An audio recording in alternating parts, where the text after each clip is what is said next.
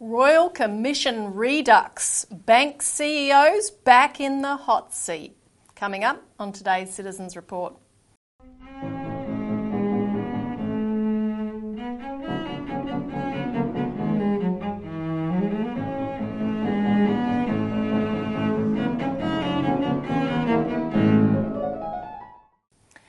Welcome to the Citizens Report for the 21st of September 2023. Joining me today is Citizens Party leader Craig Isherwood. Welcome, Craig. Thanks, Alyssa. Good to be back again. Yeah, and we have a very special report on today's show, which is why we're focusing on the one topic. We have the hearings going on of the regional bank closure inquiry. So we're going to get straight into that after these announcements, which comprise of subscribe to the YouTube channel, and if you're watching this on channel 31, which I think it's only Victoria, you can go to YouTube to watch the full show. Don't forget to hit the like button, make a comment, share this as widely as you can. All those things help to get the video circulating, and this one's particularly got really important content. And to make it all happen, you can click on the link below to donate, especially with all the travelling that's been going on, which Craig's always complaining about. No, or I'm not complaining, but, Robbie does have to sit down the back of the plane, not the front. Absolutely. But this time it's Launceston, it's Canberra, it's Junee, it's driving, it's hire cars. And look, the response of what we've been able to get is completely due to you, the viewer, those who contribute. People who donate. We don't get corporate sponsors, we don't get government sponsors, we don't get anything like that. It all comes from ordinary people. When I say ordinary, they're actually extraordinary people that contribute and make these things happen. And without us being on the ground, I mean, we had Glenn Isherwood and we have Robbie Barwick, of course, on the show. These guys are both having the opportunity to meet up with councillors, various members of small business communities and so forth. And the experience that we've had over 35 years is feeding into this process, including into the senators themselves. And we've been very happy. We've got the video to bring to you, and we can elaborate on just how powerful these hearings are. And what I found really interesting that Robbie is being sought by the major radio stations. And other media, there's been more today. And even more today. Okay, so there's so much it's hard to keep up with. Yeah, there is. But the point is that what we can let our viewers know is that the inquiry's been extended till March next year, which is a very, very good thing because it gives us more time to organise, more time to bring the heat down on the bankers. And it means that the report that was due out in December is not going to get lost in the December lull, which happens as soon as the last sitting of Parliament happens, which is when it was due to be released. The Parliament goes into recess till the end of January. We have a saying around here, most of Australia goes to sleep till Australia Day, and that's about right. And then the schools come back and people get back into it. The Parliament comes back in early February. So this report is not going to go into a void. And that's a very, very important thing. Yes, we want a public postal bank. We're going to have to continue to build the momentum for that. That's coming from all the reports we're getting from these committees, these hearings. The process of the inquiry itself is what is drawing out these crucial themes that are resonating now with these handful of key politicians that, they've got this in their craw, and they're pushing for some solution to this. And they've got the banks in their sights. So we've had, to get straight into it, the hearings taking place in Launceston, and of course this is for people who don't know the full background. The Senate Rural and Regional Affairs and Transport References Committee, bank closures in regional Australia. So they're conducting these hearings after the complete disaster of the Regional Banking Task Force, which was supposed to get at the issue of bank closures, but with the bank CEOs and a Bligh, Australian banking... That was a regional bankers task force. This was nothing to do with the regional communities. That's right. So this committee... They had the Launceston hearing Tuesday, Canberra yesterday, and Junee today. And Junee is one of the communities that really kicked up a stink to bring the issue of bank closures to the attention of the national media. and has really gotten some motion with this inquiry as a whole, so hats off to them. And the senators, and I will say the reason for the headline, Royal Commission redux, Robbie made the point when he was briefing us today that the bank CEOs, because they were hauled in to the hearing in Canberra yesterday, they often get questioned by Parliament where they come in and it's all fairly cursory, straightforward stuff. They sometimes get fairly pointed questions on various issues. But this is the first time they've really had a true grilling since the Banking Royal Commission. And it's about time, because not enough, barely anything that should have been done after that Royal Commission and what it exposed was actually done.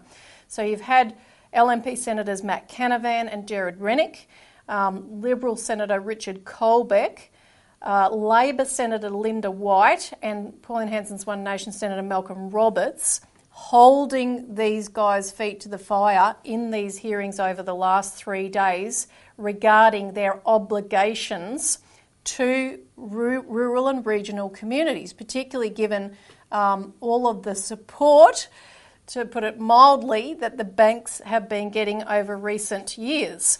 So these bank CEOs were squirming and sweating and getting rather cranky.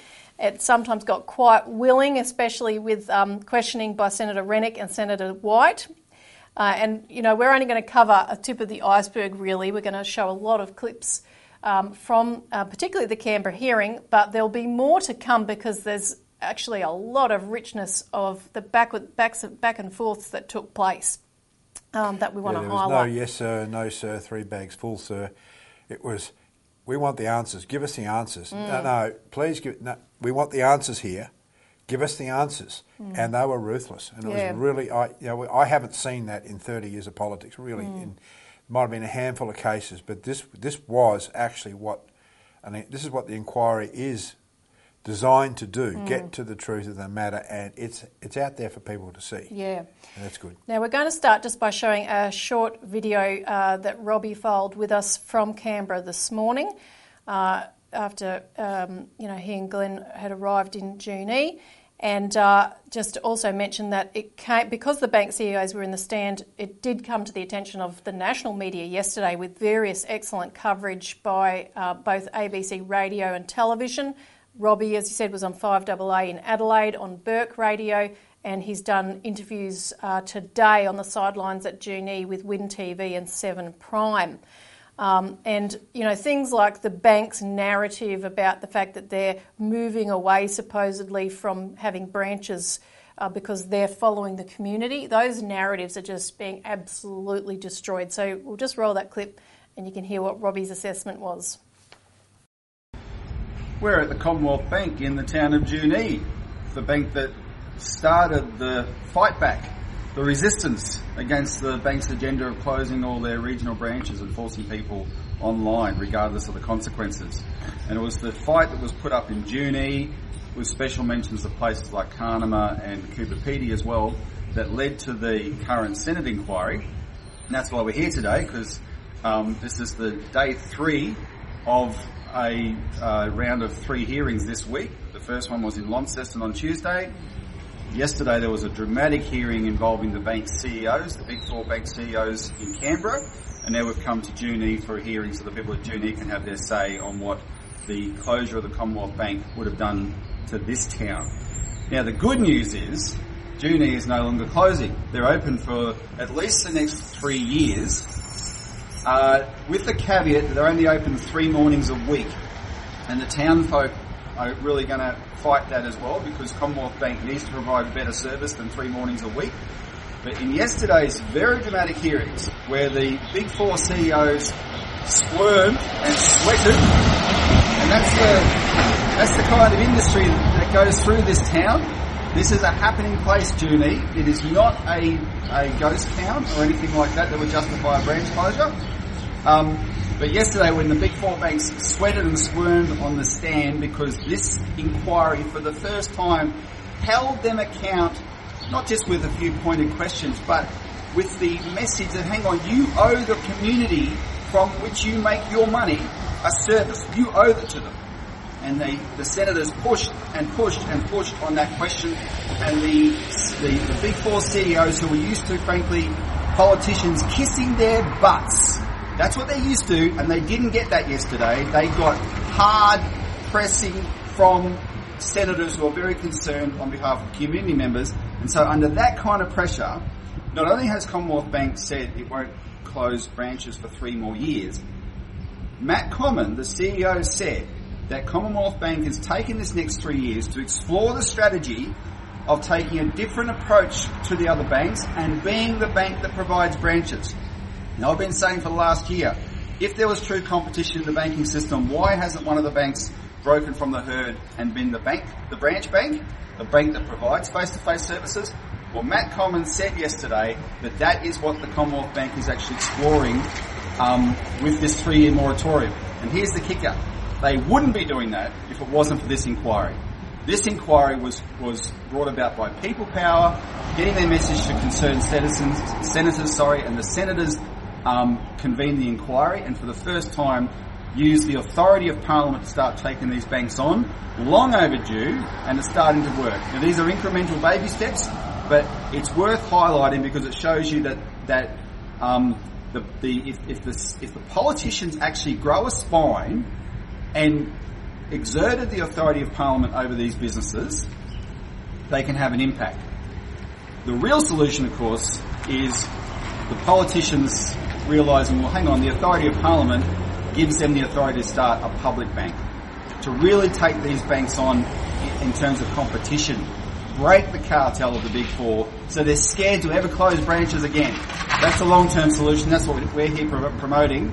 But the whole process is has been wonderful so far. This has been an excellent inquiry, and yesterday's dramatic hearing in Canberra was the icing on the cake, and we're looking forward to what the good people of the town of Junee have to say at the hearing today.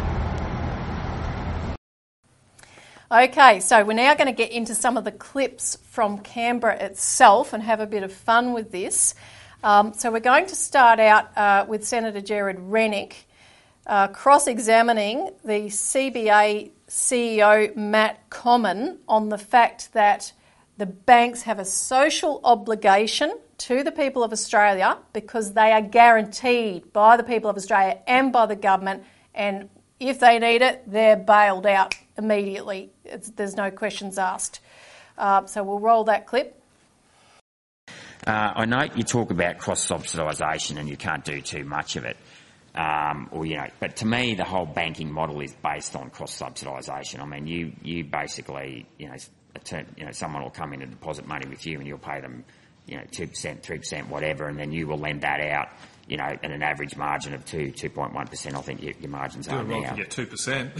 Oh, well, whatever, but you operate on a margin of 2%. So effectively, the lender, who makes the deposit is cross-subsidising the borrower. Well, cross-subsidising you really, because you're just the middleman that clips the ticket.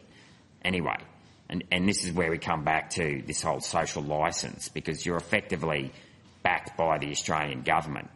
And you're talking before about your return on equity of 14.2%. That's a very good return on equity, given that you're basically guaranteed by the people of Australia. So do you accept, though, that your business model in itself is cross-subsidised as it is?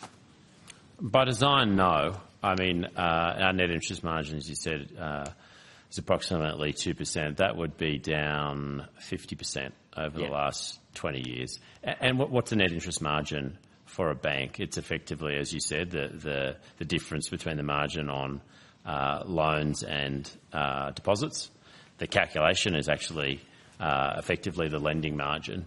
And the reality is, if a financial institution isn't able to generate some differential between those two, they can't lend. And the most practical, perhaps the easiest way to understand that by way of an example is, if we make a $500,000 home loan, we have to set aside $15,000 from a capital perspective. We have to provide for expected losses and unexpected losses.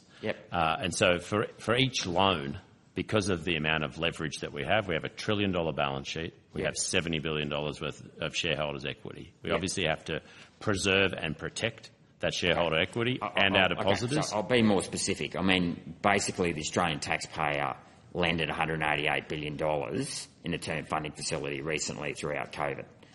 Yep, at very cheap rates, at between 0.1 and 0.15%. Right? Now, you can now park that with the RBA at 4.1%, I think it is, your overnight rate. I know a lot of it's lent out on fixed loans, but you're still backed. Whenever, same with the GFC, former Treasurer Wayne Swan banned shorting of CBA shares and other major bank shares, including Quarry. So you know that you're basically guaranteed with a backstop by the Australian government. So my point is, coming back to your cross-subsidy comment, is that if the Australian people, who effectively make up the Australian government, cross-subsidise you, don't you accept you've got an obligation to provide and cross-subsidise through essential services those banking services to the regions? So again, let's try and separate the points in your second point. I agree with. Are we very conscious of our obligations with our customers and the broader community and the history and the future of Australia? Absolutely. So I think I'd offer that point versus accept it as a conclusion or derivation of the first point. Again, and this might be unhelpful levels of detail, but if you think about the term funding facility, we had $51 billion of the term funding facility. It doesn't quite work the way that you characterise it. Effectively, all of that fixed is actually hedged into floating. One of the reasons why banks do that is to manage interest rate risk. We don't want to end up in a situation. And if you think about the dollars, just maybe to help illustrate it, that $51 billion, we have $96 billion of fixed rate home loans maturing this year. Yeah. So, I mean, the economics and the differential, just the calculation doesn't work. But regardless, though, you were subsidised. The major banks were subsidised. That's the bottom line, whether you like it or not, and there was a backstop. I don't understand how it's a subsidy. The Reserve Bank here and many other central banks did. Because the Reserve Bank ended up making a loss that we'll have to pay for. Because those bonds were marked to market against a rising interest rate environment. Yeah. There was a funding facility that was made available to stimulate growth. Yeah, but the taxpayer picks up the tab. Well, ultimately, the facility was given to customers, so customers derived the benefit.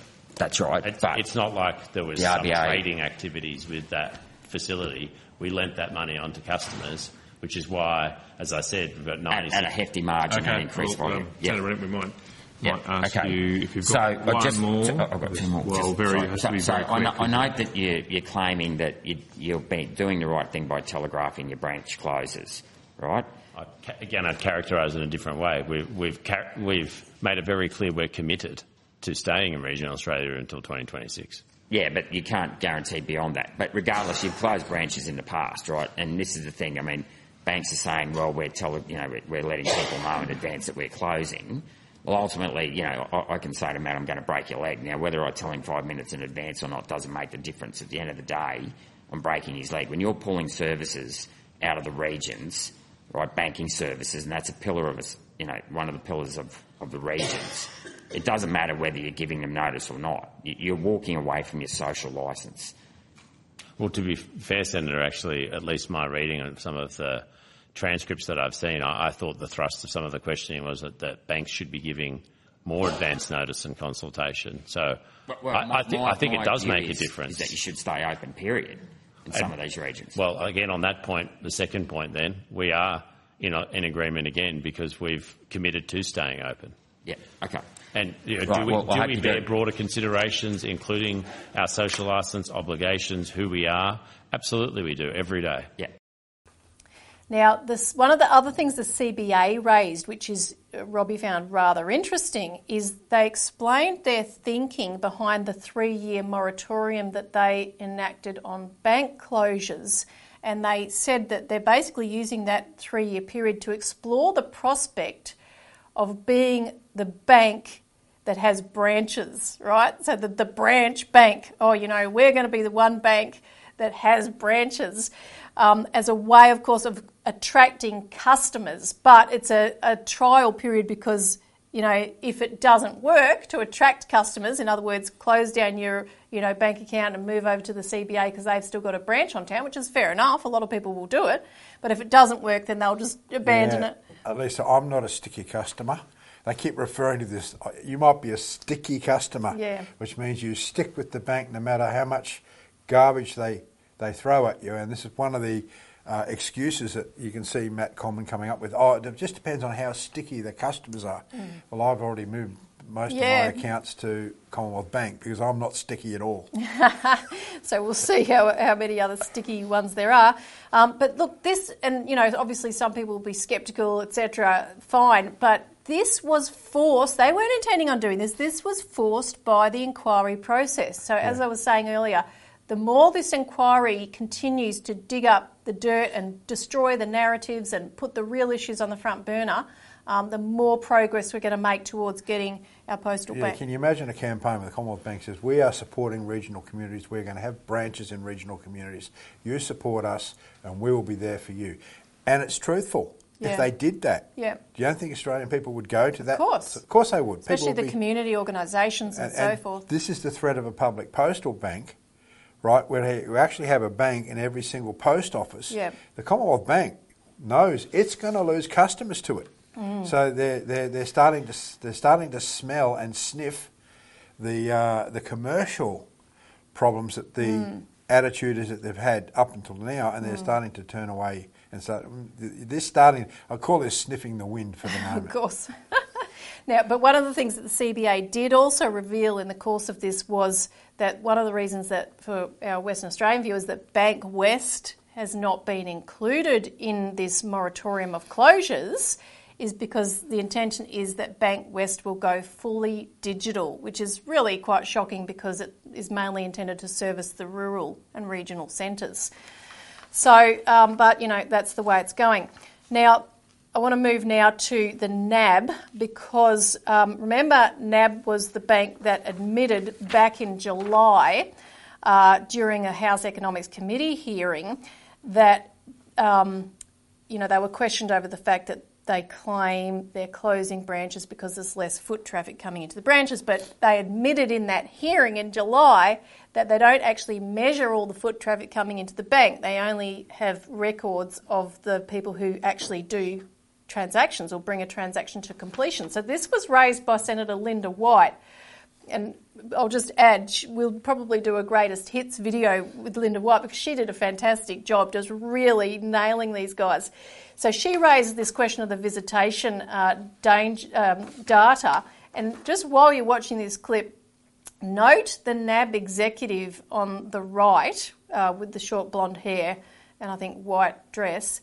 That's NAB executive Rachel Slade. She is the one who in July made this admission that we don't actually measure the number of people coming through the branch. So they obviously knew, Robbie said, I got the distinct impression that they strategised about this subject before the hearing, knowing it would come up, which for sure would be the case. So she was sitting there looking absolutely nervous and on the edge of her seat the whole time. So take note of that.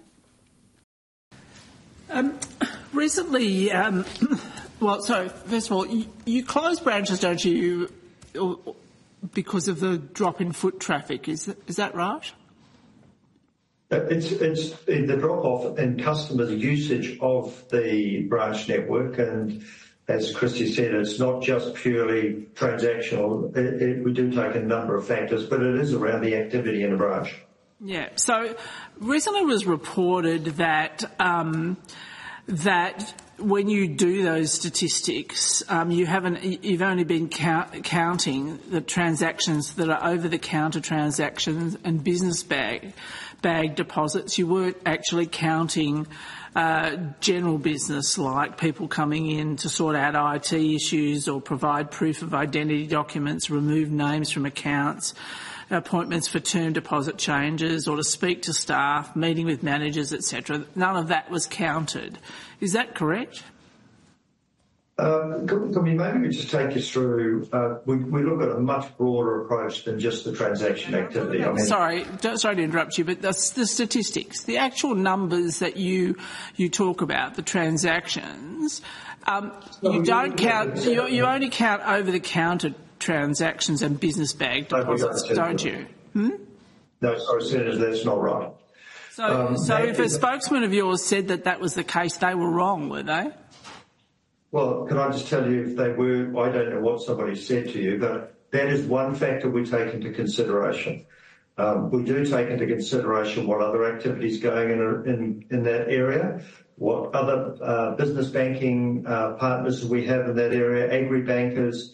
Our regional teams will examine those branches and spend time, as they do every day, in those branches to work out what is talking about. Sorry, I understand what you might do around it, but you have visitation statistics. My question is about what do the visitation statistics include? And they don't include, do they, that general business category that I've talked about?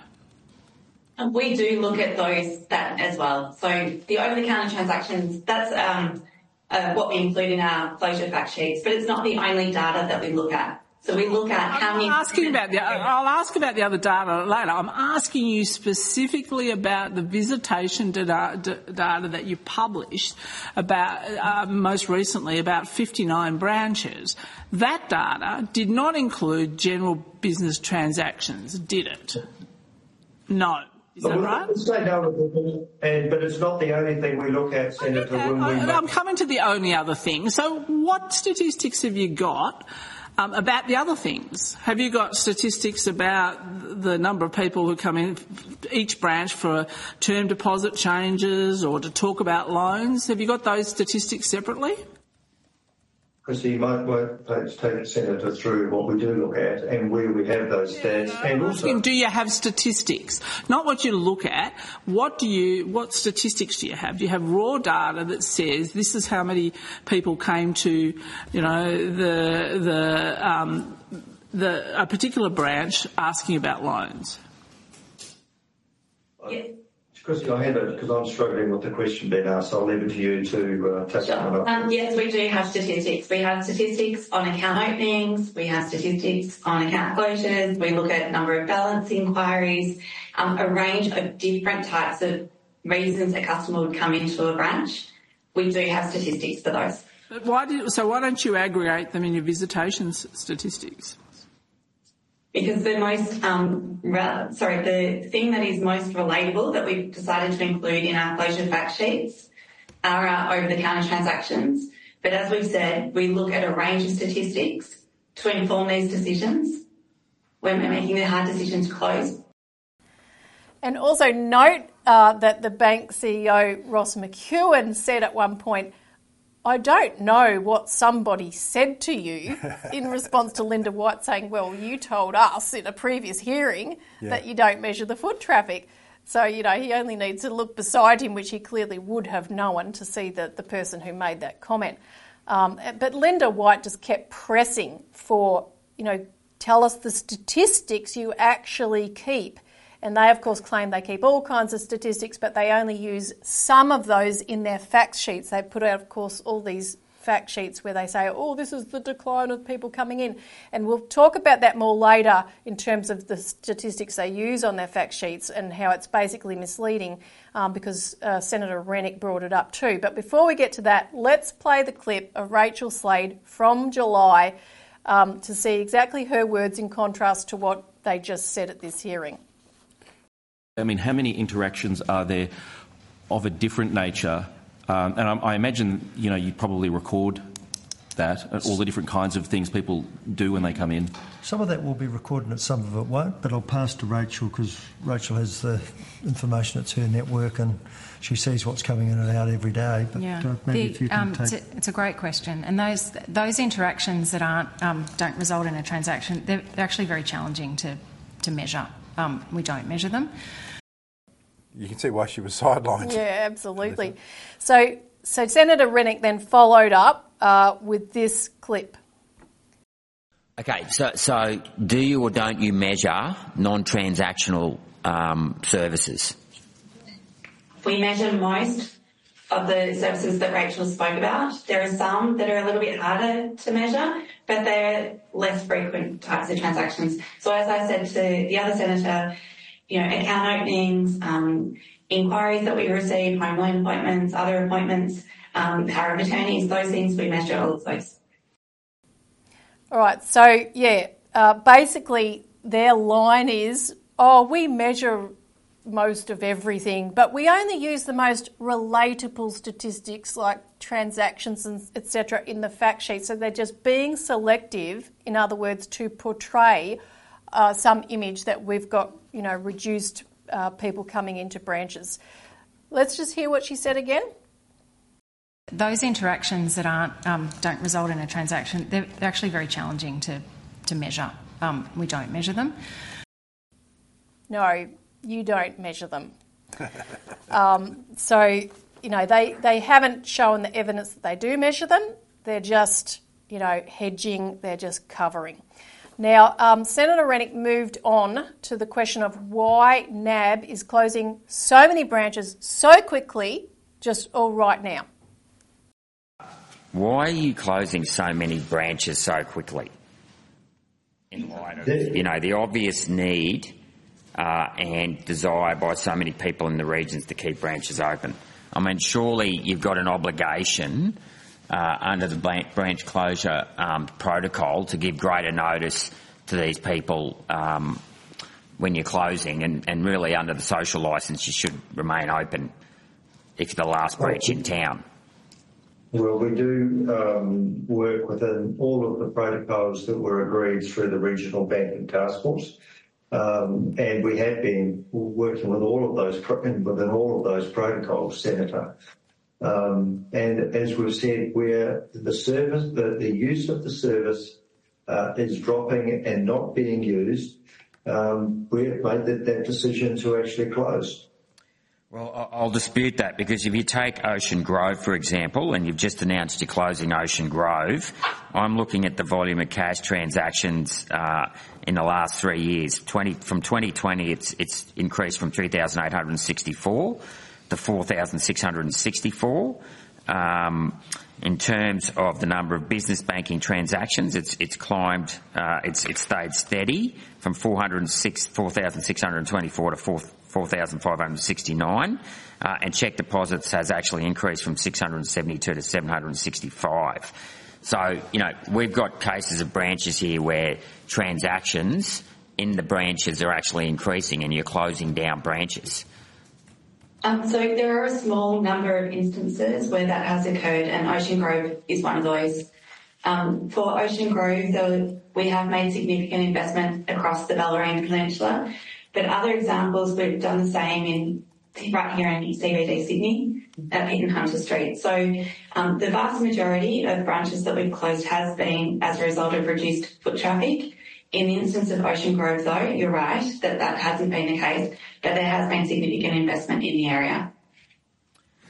Okay, so basically, that contradicts a lot of your prior information, though, that you said the reason why you were closing branches was because the number of transactions were decreasing, and yet we've got an example here where they are actually increasing. So yet again, I have an issue with the quality of information that you're providing to this inquiry, and whether you're genuinely, acting in the best interests of the Australian people who underwrite your social licence. But you can take that as a comment. Well, there you got it. Profitable branches increasing in turnover on their more metrics. Cash, their metrics. Ocean Grove. That doesn't mean that there's not more people coming into the bank. They don't keep records like that. So just on their own metrics, it's more cash, more cheques even, which has surprised me. But they say, oh well, this just happens. Yeah. How ridiculous. Yeah, no, exactly. We keep the statistics, we know what's going on. This is just a complete cover job and smoke screen. But we want to move on to Anna Bligh, one of our favourite people. And it was really good to see, because she's a former Labor Premier, that Linda White, for one, a Labor Senator, was not pulling any punches. She really went for the jugular. But first, we'll show a clip from questioning by Senator Malcolm Roberts on the advantages the banks have and why they have a certain obligation to communities. They are on a good wicket, and therefore we are going to, these MPs are going to hold them to account for that. And Bligh just straight out says, I have to disagree on most of the points you've made, which is stunning that she would say that. So we'll run that. Thank you, Ms Bligh, for participating today. You mentioned that because of commercial decisions, this doesn't warrant there's not a need for consultation. It doesn't warrant consultation. Let me remind you that I think banks should be commercial. So let's remove all of the Big Four's many legislated advantages. Let's remove the fact that they were given $180 billion from the RBA with interest rates as low as 0.1%, and then relent it back to the RBA at up to 4.1%. They made a lot of money for minimal risk. Then we look at things like bank bail-in, legislated. If the bank makes a mistake, they can take money off customers and convert it to worthless shares. The past bank, the props that the government has given, government guarantees for things like overseas borrowing. The Four Pillars itself enshrines the banks with less competition, the Big Four banks. There's a more generous treatment of the Big Four banks from APRA, for example, in risk weighting. The legislation, the extensively complicated legislation provides barriers to entry for smaller banks. There's a complexity of legislation that provides a barrier against prosecution of the banks because it's just so damn hard to prosecute them. They dominate the cash distribution network. These are all legislated and regulated. And then we've got, essentially what we've got now is a low-risk business for the Big Four banks and sticky customers who won't fly away when they shut down the branch. So we've got the banks are guaranteed in security by the national community. Surely the banks owe a service to the national community. Surely the banks have a community service obligation to keep their services going. This cash, is critical for many people. The banks have admitted today they don't know, they haven't got a clue how much cash circulates between their customers. So customers are telling us quite clearly that the crux of this inquiry is the need to maintain cash and the need to maintain access to banks. The banks have a community service obligation.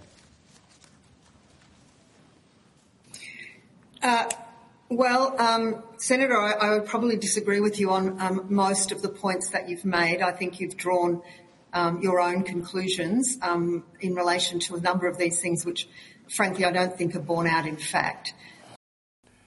Elisa, over the last several years, or since Malcolm Roberts came into the Parliament, he's been working with us, studying our material on national banking. And the point is that he knows this stuff now inside out because he's taken the time to really educate himself on what the old Commonwealth Bank, the People's Bank, used to be. And he's become very passionate about this because what you're dealing with Anna Bligh is an apologist for the private bankers. And it's absolutely disgusting that a former Labor Premier of Queensland is now doing the bidding of the private banks.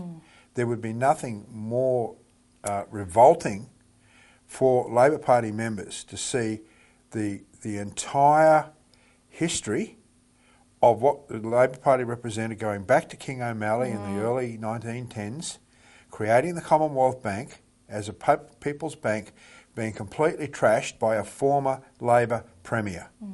But this is the problem. And I could say a lot more about this. Well, let's stay on the theme of national banking because I want to roll a clip now where Malcolm asked Anna Bligh about that question because, as we'll get to in a moment, the question of a people's bank had become a very, very big centrepiece at the previous day's Launceston hearing. So this was actually on the minds of the senators who'd engaged on the topic in Launceston in a really important way. It was right at the centre stage of their minds. So Malcolm asked Anna Bligh where she stands on a people's bank, which she had to clarify. But yeah, look at her reaction. It's stunning. We saw a dramatic improvement in accountability because of the People's Bank that the original Commonwealth Bank was. So we saw a People's Bank that grew dramatically because it offered a competitive and fair alternative to the private banks. We also saw enormous accountability enter the banking sector because of the Commonwealth Bank. And then we saw the private banks, through both sides of politics, destroy the Commonwealth Bank.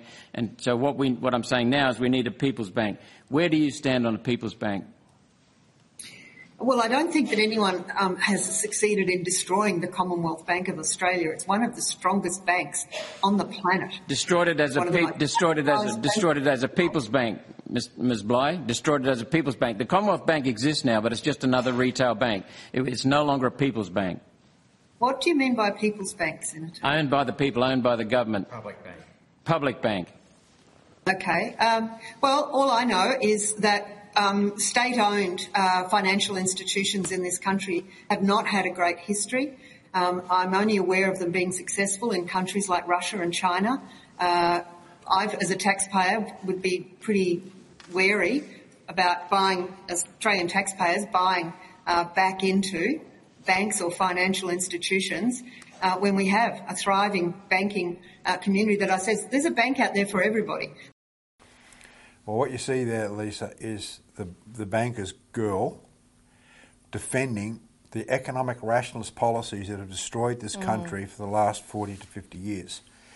In the 1970s, you had a takeover of policy, in fact slightly earlier than that, in the late 1960s and early 1970s, by the Mont Pelerin Society, which was a British think tank that came to Australia spurning all sorts of these think tanks that promoted the idea of small government, privatisation, economic rationalism, and all the policies that people are complaining about now, including privatising of the banks, of which the Commonwealth Bank was the first to fall.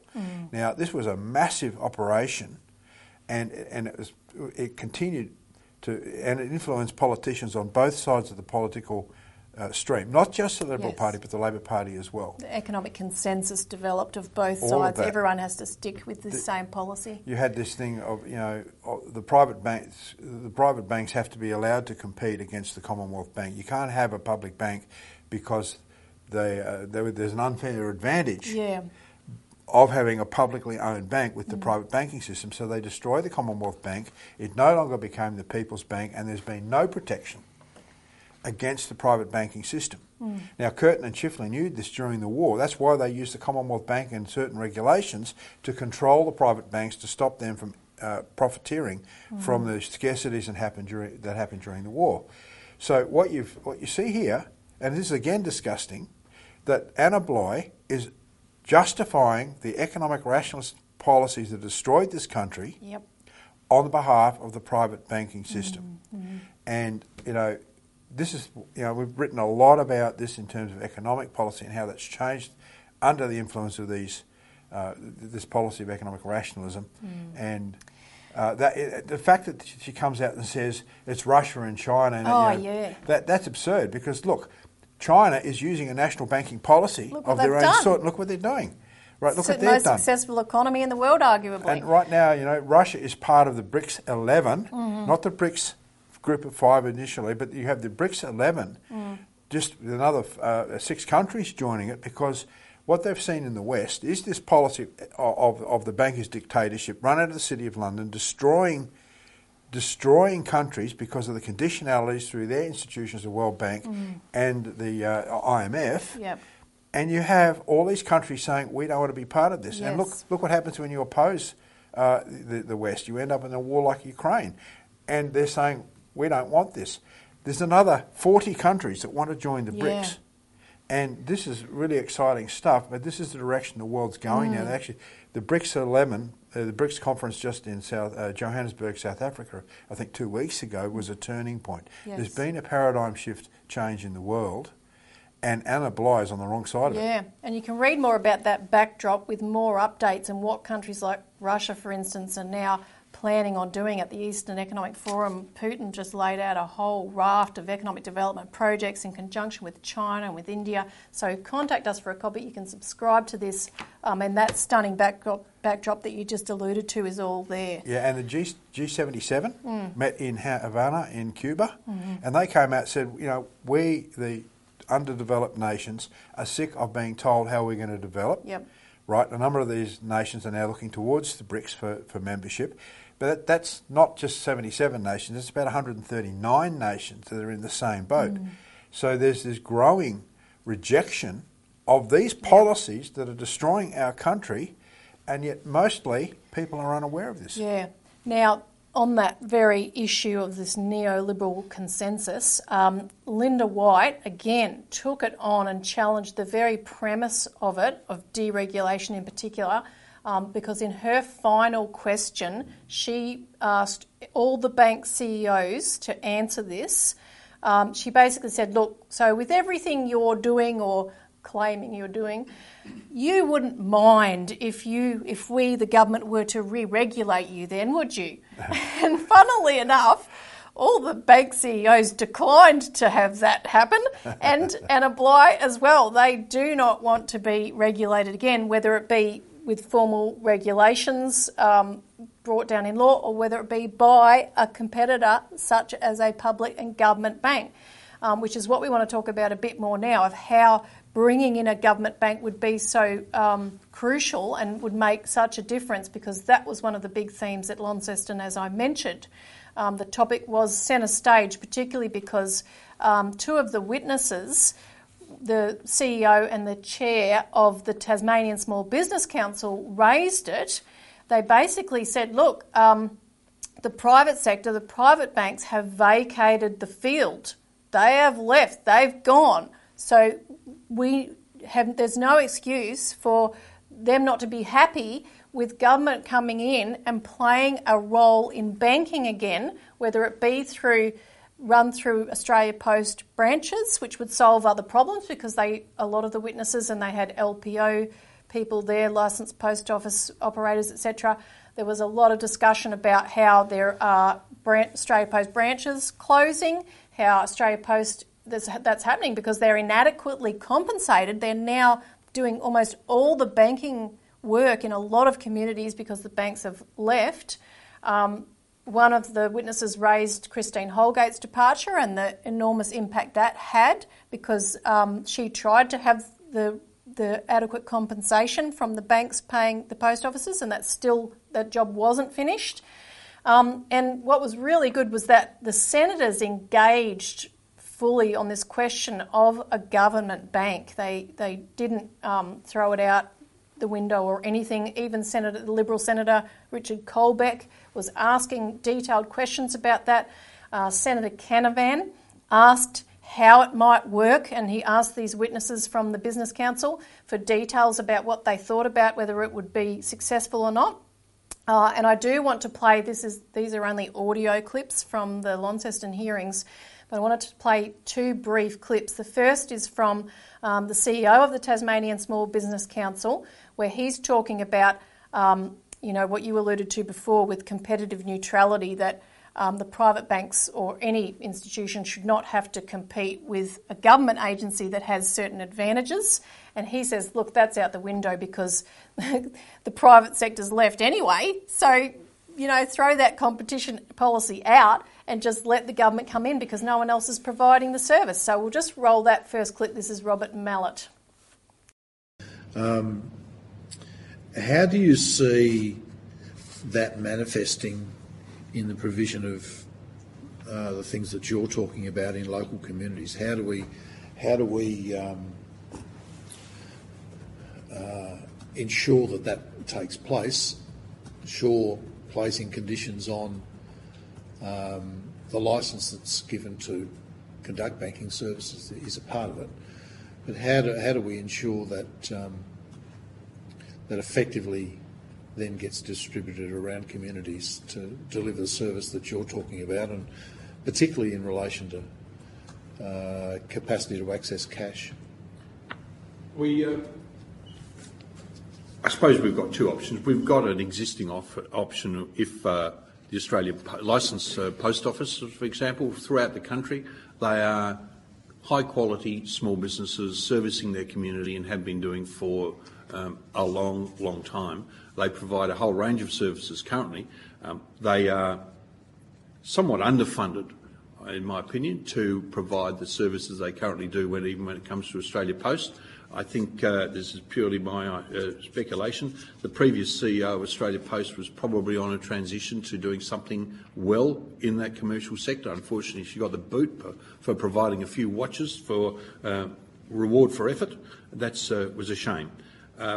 However, they may not want to do it. On the other hand, I understand definitely Senator Rennick would prefer probably to see a government-owned bank in some of these regional areas. In actual fact, the government owned, and there might be some argue what's the term? Had it on the tip of my tongue. Not adverse, where governments and public instrumentalities come and overtake or take over private sector competitive neutrality is the word I'm after. One might be argued that maybe the banks could argue a competitive neutrality situation if the government did set up a bank and serviced regional communities. But I would argue that given that they'd abandoned the marketplace effectively, that leaves it open for government, if they wish to have a community bank issue their own or hold their own licence and provide those services in those areas. Okay, and now this next clip that I want to play is Jeff Fader. He's the chairman of the Tasmanian Small Business Council, and he was also the chairman of COSBOA, or the director of COSBOA, the Council of Small Business Organisations Australia-wide. So, important witness. Now, it starts out with Senator Matt Canavan asking him a question, and then he responds to it. And then going on to the Australia Post issue then, what do you think could happen there? Do you think it should provide a full range of services then, maybe its own accounts, rather than at the moment, obviously, it's more a shop front for other banks, but do you think there could be an expansion here for the Australia Post to sort of set up its own bank, if you like, and compete with other banks?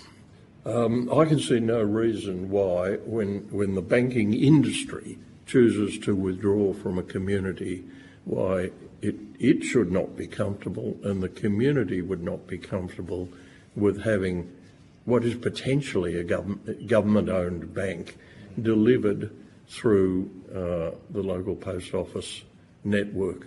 And the extent to which they can achieve and develop that would obviously have commercial issues and it would have extensive training issues. But the basics are generally available, and many local post offices, or licensed post offices particularly, have established facilities and procedures. Yes, they would need to be upgraded, but because they are already in part providing cash handling and I'll call them minimal banking services, the opportunity to expand that to fill a gap which has consciously been left and provided by the existing service should be in our opinion considered seriously, and I think it's important to recognise that those people who are walking away from those communities are licensed by the Australian government to provide what one could reasonably call a universal community service. If they choose not to do that or find it's too expensive, then they most certainly could not have any realistic complaint about the government looking after its communities and its people by providing an alternative service and giving employment in those local communities. So as you can see, he's also reiterating this point that the banks have just walked away from the provision of any reasonable community service. Someone has to step in. Really important focus on the postal bank, Craig. Yep. And today in Junee, we'll put up some photos in the backdrop. We've been listening to the hearings which are being played live on APH, the Australian Parliament House website. We don't have any thorough reports yet, but it's a continuation of the same excellent questioning. There's a lot of community witnesses at this hearing because, Junee's had the stay of execution with the Commonwealth Bank agreeing to stay in town, but they're only open for like 3 hours, 3 days a week, I think it is, 3 mornings a week. So it's still making it very difficult. As I mentioned, there has been some media coverage, and we'll run a short clip. We'll put some up in the background as well. This is what a few of the comments that Robbie had to say to Win TV, and he was also interviewed by 7 Prime. The banks would have you believe that they are following the community, not forcing the community, that this is a new digital nirvana in which we exist, where everyone's happy-go-lucky and this is all wonderful. You go to the regions and listen to their version of events, and it is a nightmare. And they express that really well. And every region has slightly different predicates, slightly different distances between them and the next town, etc., etc. But there's a universal theme, and the universal theme is regions need cash, and banking services that provide the cash and bank the cash are essential to the survivability of the regions, and that's what the banks are taking away. So yeah, he just hit this theme. Regions need cash, regions need services, which is crucial.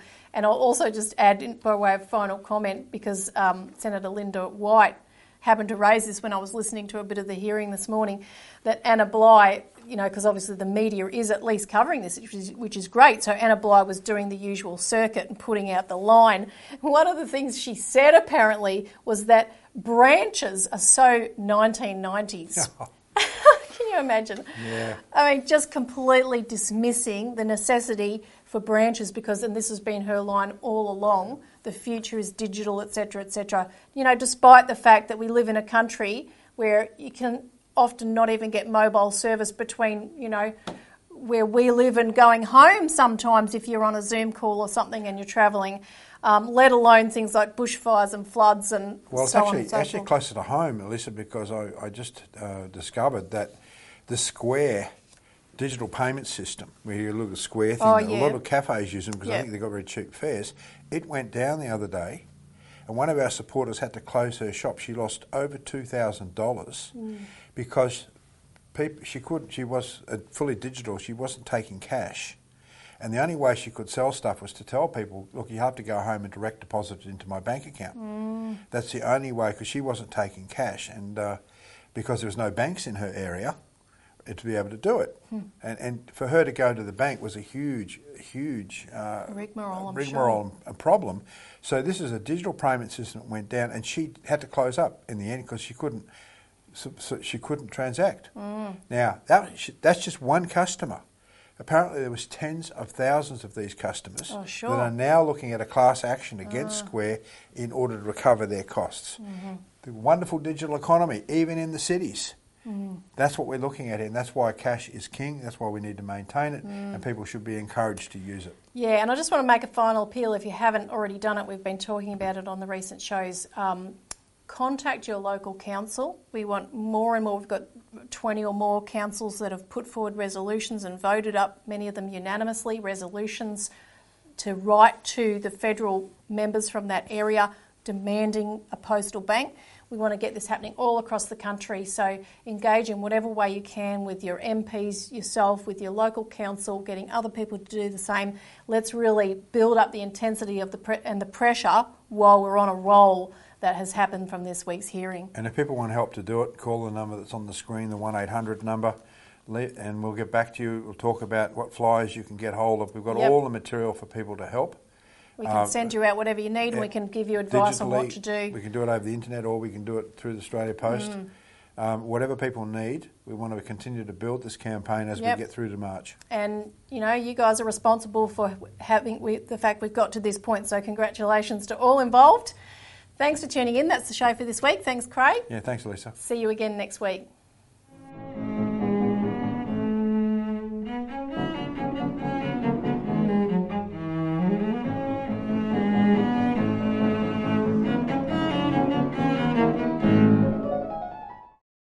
Authorised by Robert Bowick, Citizens Party, Melbourne.